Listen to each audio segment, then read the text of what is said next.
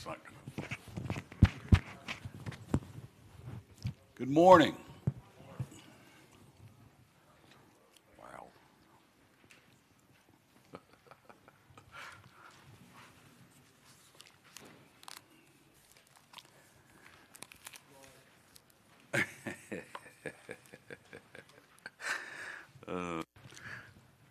Glad you're here this morning. We'll be in John the 18th chapter and may get into the 19th chapter. So if you have your Bibles, you might want to turn them to John 18. Before we begin this morning, we're going to have a word of prayer. Heavenly Father, we're thankful to be able to come here this morning and meet with other Christians, other brothers and sisters who have the same goals, the same desires, and that's to be with you for eternity. And Father, we're thankful that we have this word, that you've given your revelation to us, and we can look through this and know more about you, know more about how we're supposed to be and who we're supposed to be. And it gives us great hope to know the promises that you've made to us. And Father, we ask this morning that we look through this word with open hearts and open minds and help everything that we can find in there that applies to us today to apply it and actually use it in our lives. And it's in Jesus' name we pray. Amen. There was a couple of things before we moved to this week that were brought up last week. I wanted to follow up with those quickly. Deb Smith had brought up the fact about every knee shall bow. And I had stumbled around looking and said Isaiah 45. I said Romans 14, and Larry said Philippians 2. Isaiah 45:23 says, "By myself I've sworn, and from my mouth has gone forth in righteousness a word that shall not return to me. Every knee shall bow, and every tongue shall swear." And in Romans 14 it says, "It is written, as I live, says the Lord, every knee shall bow to me, and every tongue shall give praise to God." And then Larry, the best one really there is in Philippians, the 2nd chapter, beginning in verse 8. "And being found in the human form, he humbled himself and became obedient unto death, even death on a cross. Therefore God has highly exalted him and bestowed upon him the name which is above every name, that at the name of Jesus every knee should bow, in heaven and on earth and under the earth, and every tongue confess that Jesus is the Lord." So I wanted to make sure that, we had those jotted down for that. Also, Doug Warner brought up a pretty good point after class, and I wanted to bring that in. It was a contrast. In John, the 18th chapter, if you contrast where Jesus said in verse 5, verse 6, and verse 8, "Whom do you seek?" And they answered, "Jesus of Nazareth." And Jesus said, "I am," or "I am he." And then when he said, "I am," they drew back and fell on the ground. And then later he said, "Who do you seek?" He asked him again. And they said, "Jesus of Nazareth." And he answered, "I told you, I am." Well, if you contrast that with Peter in the 18th chapter, but down in the 17th verse beginning, the maid who kept the door said to Peter, "Aren't you one of his disciples also?" And what did Peter say? "I am not." What a difference one word makes. The 25th verse, now Peter was standing warming himself, and they said to him, "Wait a minute, are you not also one of his disciples?" This is the second time, and he denied it and said, "I am not."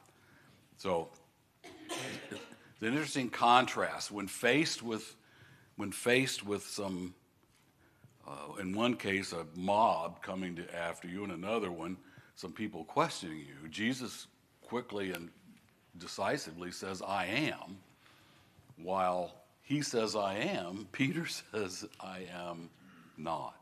So, and then finally, Robbie mentioned something too, and And I thought about it, and it really, it really does kind of hit home. You know, we really get on Peter for denying. How could Peter deny him after all he's been through and all he's seen? I mean, how could he deny him like he did? Well, before we throw Peter off the island, how many of us have denied Jesus too? And really at that red hot moment, as Robbie pointed out, Peter, and rightfully so, thought he would have been probably publicly and dramatically killed had he said yes, and that's probably true. And for us, it would be a stretch to say we would be killed, but just what if in the next couple of years, somewhere this thing ends up, and you're asked, publicly, are you a follower? Are you a true follower of Jesus? And if you said yes, you'd be terminated from your employment. You would be denied health insurance. You couldn't get any bank loans. You couldn't, a whole host of issues happened to you. I don't think we would bat 1,000.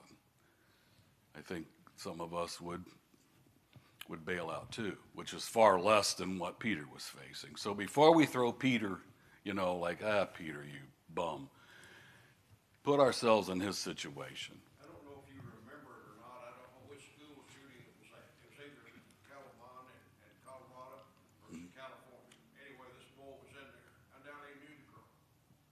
She was a Christian of some kind. Mm-hmm. Claimed to be a Christian of some kind. He pulled a gun on her and asked her to deny, either if you don't deny Christ, I'm going to kill you. She didn't deny Christ, and he killed her. Mm-hmm. What would you say? You go back to Daniel. You go Shadrach, Meshach, and Abednego. They was thrown in a situation that if you get thrown in that situation, how are you going to react? I know. And that's really the crux of the point you brought up, Robbie. That is, gnawed on me all week. We're so, particularly in this country, founded upon Judeo-Christian values, which we have on our coins still, and God we trust, and all this kind of stuff. We don't know persecution, and so all of us we're pretty smug in this country about how well we would have, and what's wrong with those, and all that. We would have done this, we would have done that. I think if we were in that situation, we would find it to be different.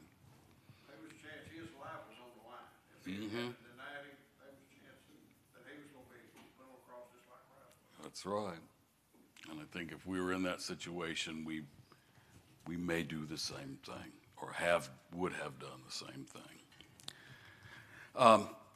Okay, so let's begin here. We're in John, the 18th chapter. We begin in verse 28. And then they led Jesus from the house of Caiaphas to the praetorium. What is the praetorium, by the way? It's what? Yes, it's the headquarters or the residence of the Roman official at the time, or the governor or military commander, whoever it was in that place. So it was his official headquarters. It was early, and they themselves did not enter the praetorium, so that they might not be defiled, but might eat the Passover. So Pilate went out to them and said, "What accusation do you bring against this man?" And they answered him, "If this man were not an evildoer, we would not have handed him over." So Pilate said to them, "Well, then take him yourselves and judge him by your own law." And the Jews said to him, "It's not lawful for us to put any man to death," for this was to fulfill the word which Jesus had spoken, to show by what death he was to die. So what do they mean there in verse 32? This was to fulfill the word which Jesus had spoken, to show what death he was supposed to die.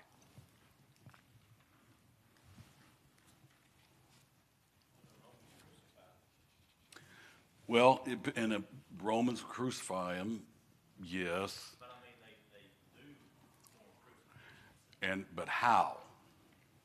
See, that's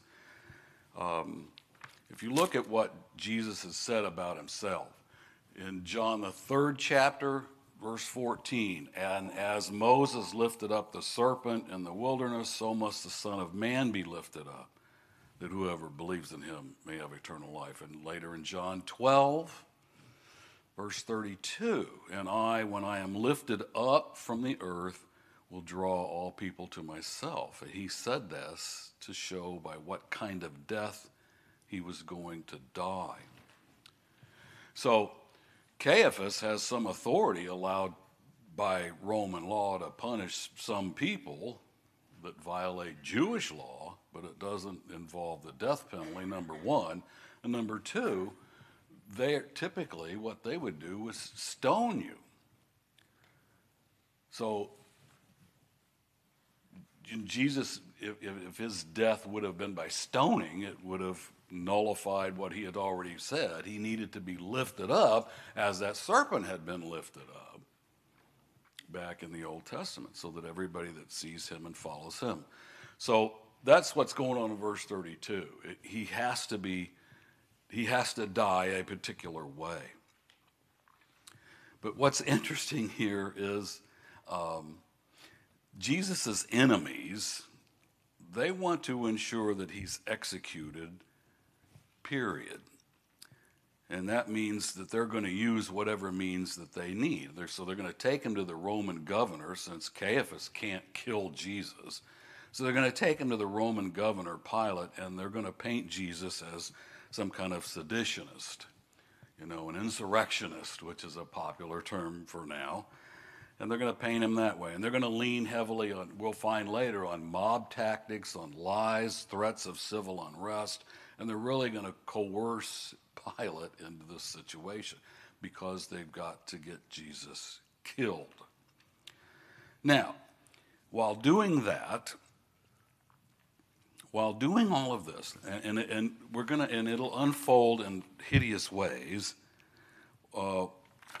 these enemies of Jesus, these scribes and Pharisees and the high priests, at the same time they're doing all of this stuff, what did it say? They had avoided Pilate's going into his residence due to their belief that close contact with the Gentiles would make them ceremonially unclean. And since this is immediately before the Passover, they don't want to make this mistake. How ridiculously hypocritical is that? That's the people, that's the core that's going to be putting Jesus to death. They will use lies. You will see they will use lies. They will use all kinds of ways to position this thing so that he is put to death. These are evil, plotting, calculating people. Yet at the same time, they're not going to step one foot inside the praetorium because that would make them unclean, and they couldn't partake of the Passover. You're murdering, with all evil constructs. You're murdering someone, in this case, the Son of God. But that doesn't matter. What matters is that you could potentially be in the house of a Gentile and become ceremonially unclean. That's how twisted these people are. It's one of the most disgusting displays of hypocrisy you can run across. Verse 33, Pilate entered the praetorium again, and he called Jesus and said to him, "Are you the king of the Jews?" And Jesus answered, "Do you say this of your own accord, or did others say this to you about me?" Well, Pilate answered, "Am I a Jew? Your own nation and the chief priests have handed you over to me, so what have you done?" And Jesus answered, "My kingship is not of this world. If my kingship were of this world, my servants would fight that I might not be handed over to the Jews. But my kingship is not from this world." So Pilate said to him, "Aha, so you are a king." And Jesus answered, "Well, you say that I'm a king.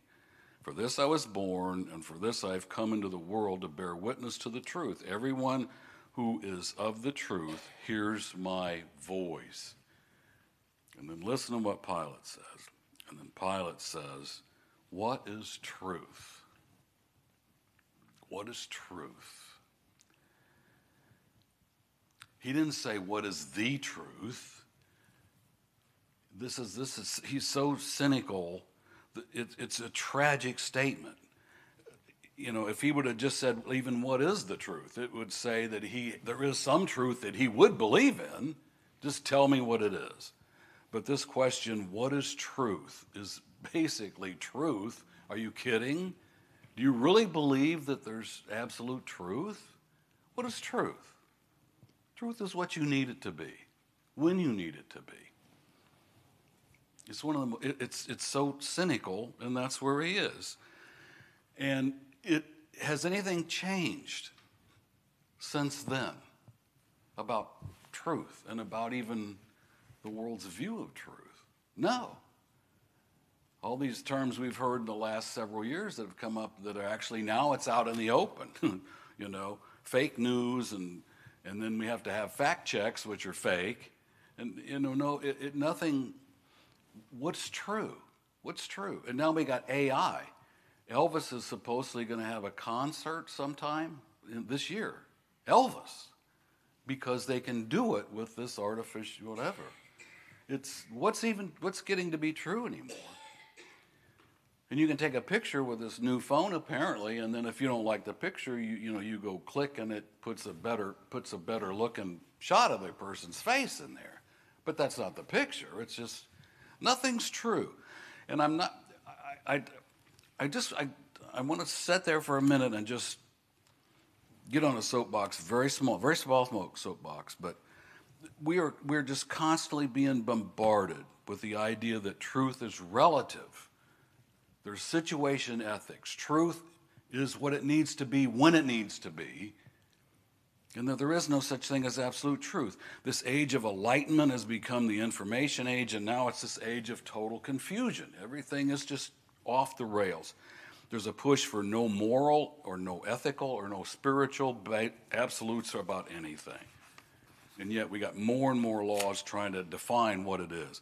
Why are psychiatric issues, violence, drug abuse, abortions, marriages blowing up, suicides, everything at rising rapid levels? Why? Why? The elephant in the room is truth. The elephant in any room is truth. It's always truth. It's always been truth. And truth is not determined by the United States Supreme Court, by the Congress, by popular vote of the country, by whatever political party decides is true at the time. Truth is just that. It's true because it's true, regardless of what you think or I think or anybody thinks. And I will get to you in a minute. One day, very soon, we're going to give an answer to the one being that many have emotionally been unwilling to even acknowledge, and that man is Jesus Christ.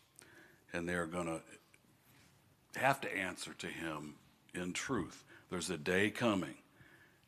God is true. Most every man is a liar. Jesus said, I'm the way, the truth, the life, and no man comes to the Father but by me. And Jesus Christ is God in the flesh who died on the cross of Calvary. And he died for you and for me. And when you see that and know that in your heart and mind, you will begin to know truth. Now, that's my little pontification there. But I'm up to here with what's true and what isn't true. And it's permeating everywhere. Business, social, we think it's out there in that so-called social media or whatever that is. No, it's in business, it's in politics, it's in your school, it's in your grade school. It's everywhere. So if nothing else happens today, stand up for truth. I mean, really, stand up for truth. Larry. Individually, truth is what you want it to be. Yes. That's where we are. I don't know how we got there. And it's more and more difficult to have discussions with certain people about truth because, as Larry said, truth is whatever you whatever you need it to be. That's your truth. But you know how we got there. Hmm? You know how we got there. How we get there. Look back in Judges. When the people turned away from God, they did what they saw fit in their own eyes. Mm-hmm. That's how we get there. Mm-hmm. There's no mystery to that. Mm-hmm. And that's pretty much, we have perfected that. That's pretty much what we do now. And it hasn't stopped there. I mean, we can spend our time talking about the world, but probably need to spend more time talking about what we do as a body of believers and truth. Because we are now dissecting it to the point where it's hard to find numerous congregations of God's church that even have the same truth. So I think that's something we need to address individually and as a body here to make sure that ours doesn't turn into that too. Absolutely. That's one of the issues that we encountered when we came here, because we had moved or had to live in certain places. At an apartment in Seattle, worked up there for a long time. We lived in San Francisco. We've lived in places where God was not terribly popular, but God's people were pretty strong, the people we work with, because you had to be. Then we thought, this is going to be a really great thing. We're going to kind of live and settle down here right in the heart of the Bible Belt. There's more craziness in the Bible Belt than there is about anywhere. And so we come here, and where we used to have to drive an hour or 40 minutes to get to a church, now you will pass 40 churches in an hour, and they're all churches of Christ, and most of them won't talk to the other ones because nobody, So we're not helping ourselves. You're absolutely correct. John 17:17 will tell you what truth is. It says, sanctify thy truth, thy word is truth. Titus 1, chapter 1, verse 2 says God cannot lie, so if he can't lie, whatever he speaks to you is the truth.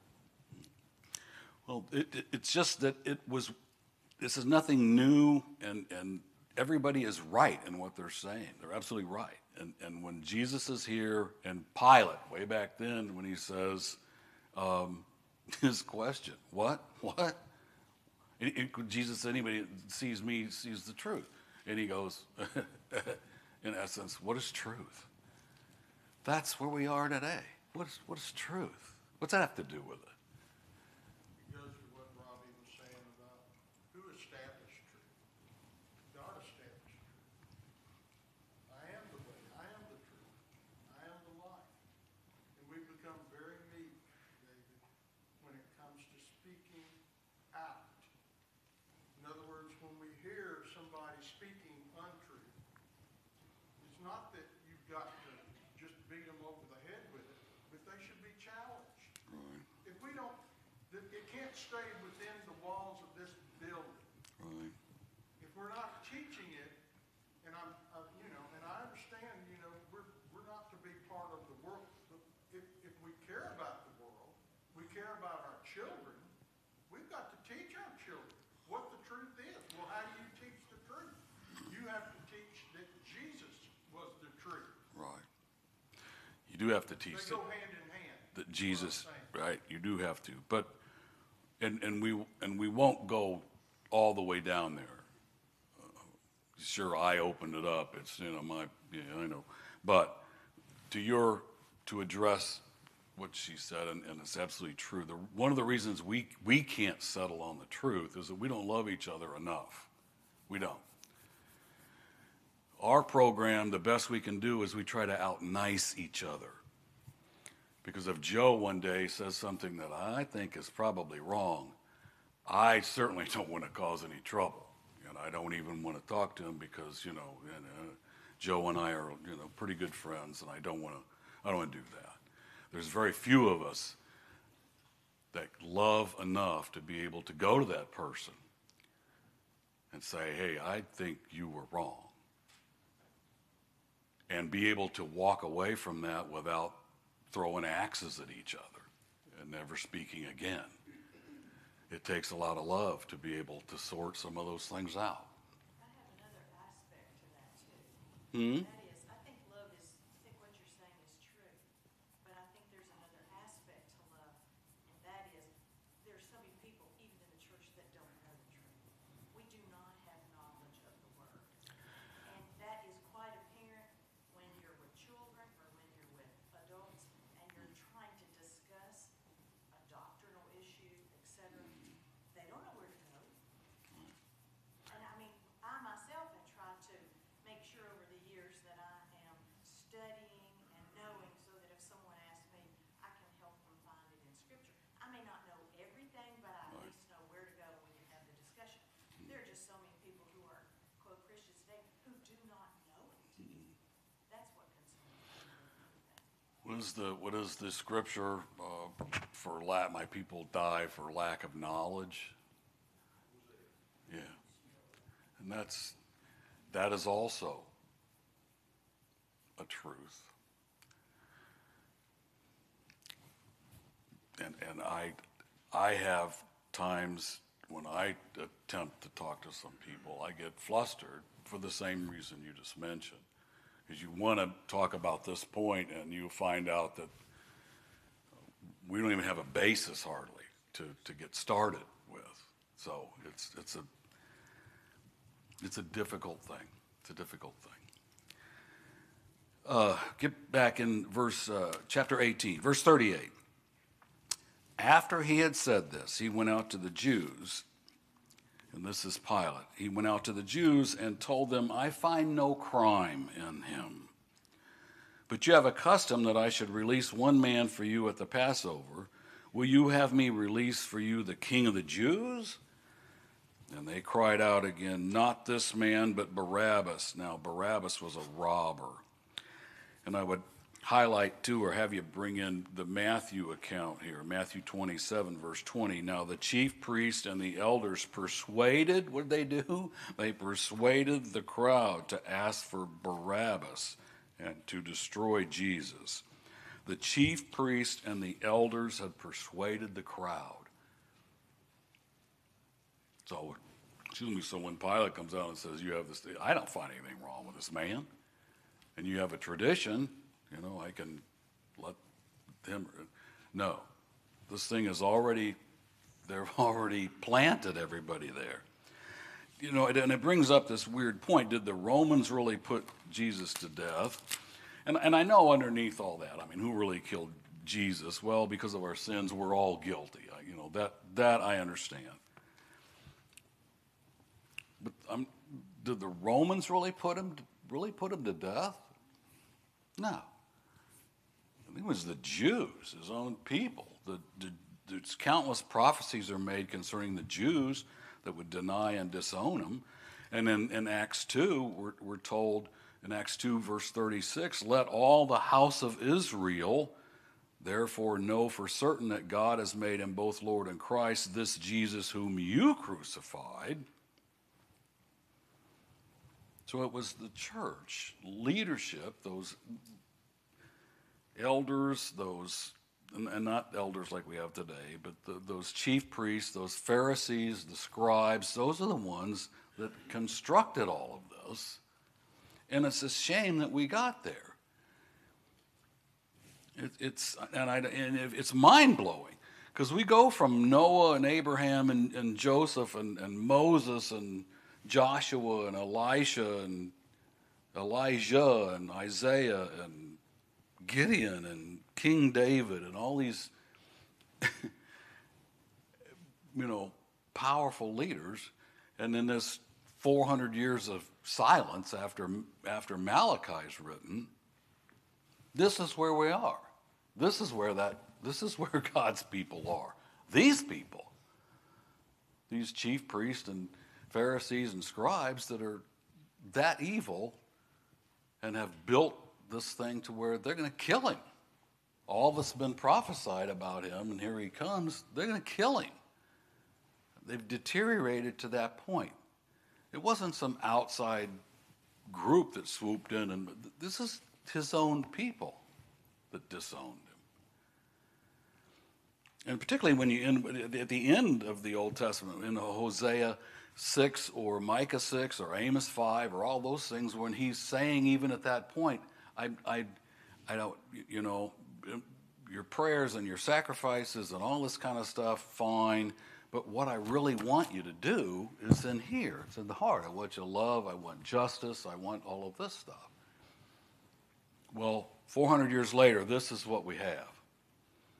This is the group we have that go and plant and already set Jesus up and tell the people that when he comes out and gives you a choice, no, yell for, what's his name, Barabbas. Yeah, yell for Barabbas. You better yell for Barabbas.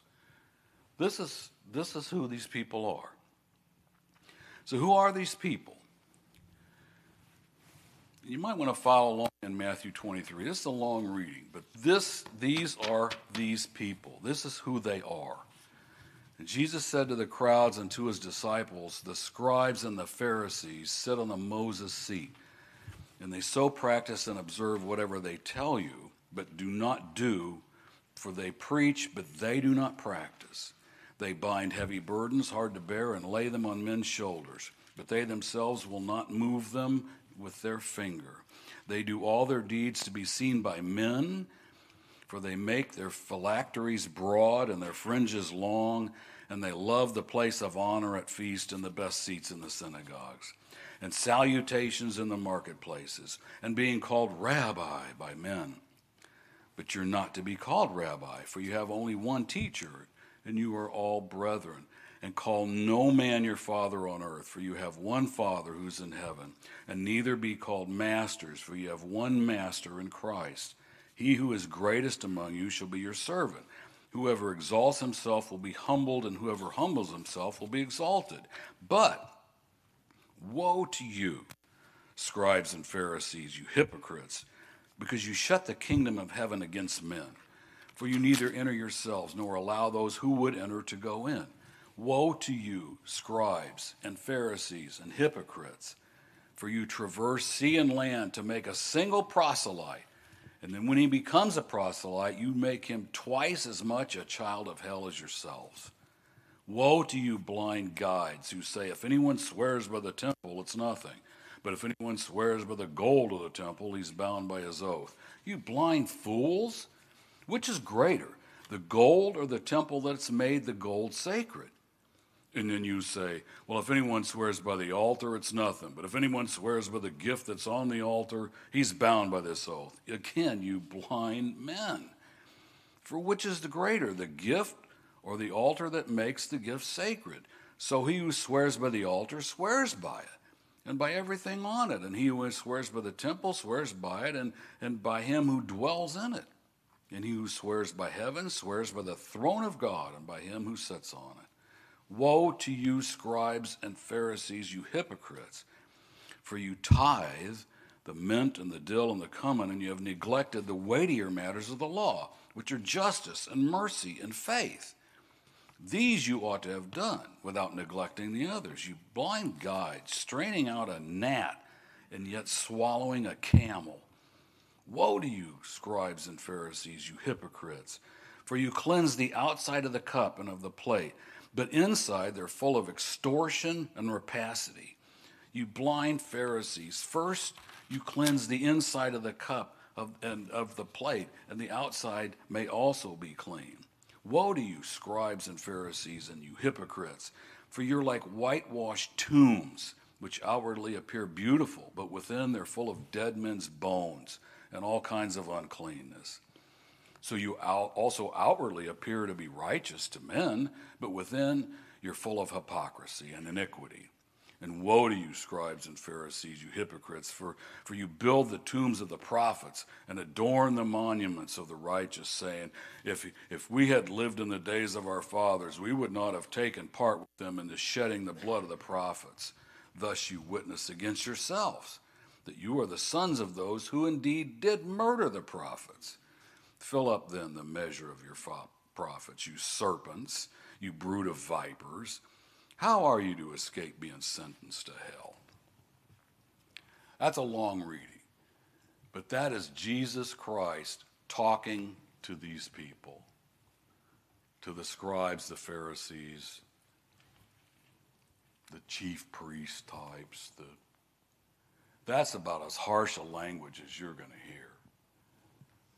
And what's at the tone of it all? I mean, what's at the heart of it all?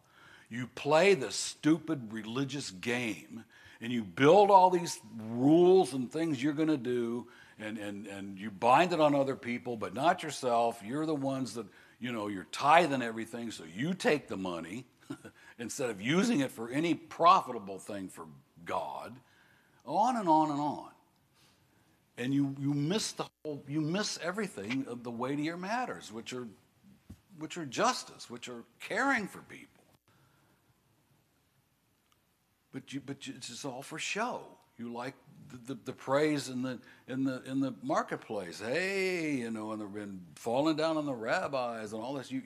And having the best seats and having it's all about now, about you and about now. And anything that goes on in here, if it's about you and it's about now, you're missing the point. We're all missing the point. Verse 9. Just go to chapter 19, verse 1. And then Pilate took Jesus and scourged him, and the soldiers plaited a crown of thorns and put it on his head, and arrayed him in purple. And they came up to him, saying, "Hail, King of the Jews!"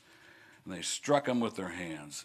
And Pilate went out again and said, "See, I'm bringing him out to you, that you may know that I again find no crime. I find no crime in him." So Jesus came out wearing the crown of thorns and the purple robe. And Pilate said to him, "Behold the man." And when the chief priest and the officers saw him, they cried out, "Crucify him, crucify him." And Pilate said to them, "Well, take him yourselves and crucify him, for I find no crime in him." Why do you think Pilate is going through this exercise over and over with Jesus and the Jews? He can't find anything wrong with him. Right. He can't find anything wrong with him. He can't find anything wrong with him. And he ultimately, if this thing turns into a riot, look at in Matthew's account, Matthew 27:22, Pilate said to them, "Then what shall I do with Jesus who's called the Christ?" And they said, "Let him be crucified." And he said, "Well, what evil has he done?"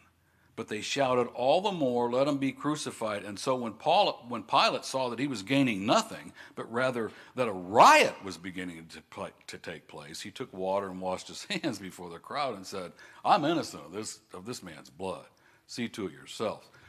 He can't find anything wrong with him, number one. Number two, if this thing does become a riot, he's in big trouble, because he's going to have to answer to Caesar or Herod Antipas. He's going to have to answer to higher ups, because you can't have a riot here among these Jews that are just, we're just letting them hang around here.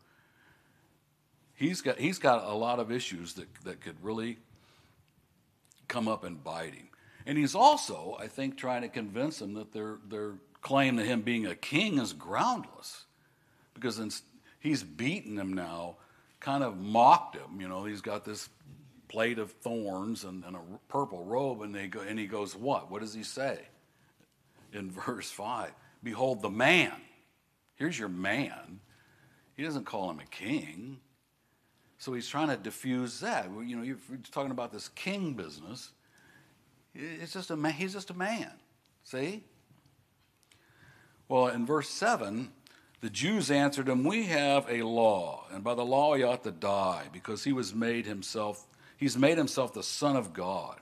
And when Pilate heard these words, he was even more afraid. He entered the praetorium again, and he said to Jesus, "Where are you from?" And Jesus gave no answer. And Pilate therefore said to him, You won't speak to me? Don't you know that I have power to release you, or the power to crucify you?" And Jesus answered him, "You would have no power over me unless it had been given to you from above. And therefore he who delivered me to you has the greater sin." Well, Pilate is really efforting hard now. I mean, he really is, to try to find some compromise to this situation. And the real reason for the animosity of the Jews about all this is finally out in the open. It's out in the open. What did they say? It's not because he's merely claiming to be some kind of king of the Jews. He's claiming to be the Son of God. So if you thought Pilate was uneasy before, now he's, as it said, he's actually afraid. It's one thing to condemn some innocent man, a Jew. It's even worse if he might actually be their Messiah. But listen, even to Pilate, whether he believed it completely or not, killing the Son of God was not on the table. It wasn't part of the plan here. So the stakes have now gotten very high for Pilate. And I don't know that Pilate, again, I don't know that he believed that he was the Son of God, but I don't think he was sure that it wasn't. He doesn't know. That's what I was going to say. Yeah. Do you think by him saying those things, it doesn't really indicate that he did or didn't believe that Jesus was the Son of God? Now, and I wonder, not that it really matters, but I wonder what was in Pilate's mind other than he didn't, even as many soldiers as they had, and this is an occupied land, he knew he couldn't control it. Because who was the power structure there? The Pharisees, the Sadducees. They're the power structure. And he recognized that in my mind, and he could not control it. And I'm not trying to give Pilate necessarily a pass. I think he gets a little bit of a bad rap, but he's clearly sinning because Jesus said earlier, therefore he who delivered me to you has the greater sin, implying you're sinning, but the one that actually delivered me to you has a greater sin, which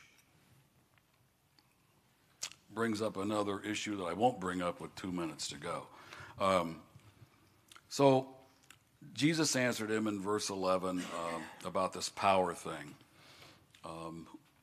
Who's really got the power? You would have no power over me unless it had been given you from above, and therefore he who delivered to me has the greater sin. Who ultimately has authority? God is in control. God. He's in control of it from the beginning. He's the one that has the authority to bring up nations, take nations down. Any power that anybody has is given from him. You go back to Revelation 13:8, and it talks about, that Jesus, in God's eyes, had already been crucified. Right. Beginning of time. Right. And this power from God I struggle with sometimes because we all know, without names or anything like that, or certainly because of our ages and times that we've lived through, there have been people or regimes that have been in power that are just evil, awful, and you wonder, well, why would God do that? But he's in control, and ultimately, as we find so many times in the Old Testament, and if we will sit back and look, so many times God will use these situations to bring about great good or bring about his will. He had to. Yes. The reason for it is, if Jesus was not crucified, and they had to crucify your sins. That's right. And they couldn't, and the Jews themselves, even though they're the ones driving this home, they can't crucify him. They can't lift him up on a cross. They can't do that. So they're going to use the Romans to do their dirty work, thinking that it's going to keep them clean. Again, these are the guys, you know what that long reading was? That was awful. Those are also the guys, though, that said, I can't put my foot in the praetorium because then I wouldn't be able to do the Passover. These people are delusional. Awful. Well, next week we will finish up from there, and I really appreciate your comments this morning, and they've given me things to think about this coming week. And so thank you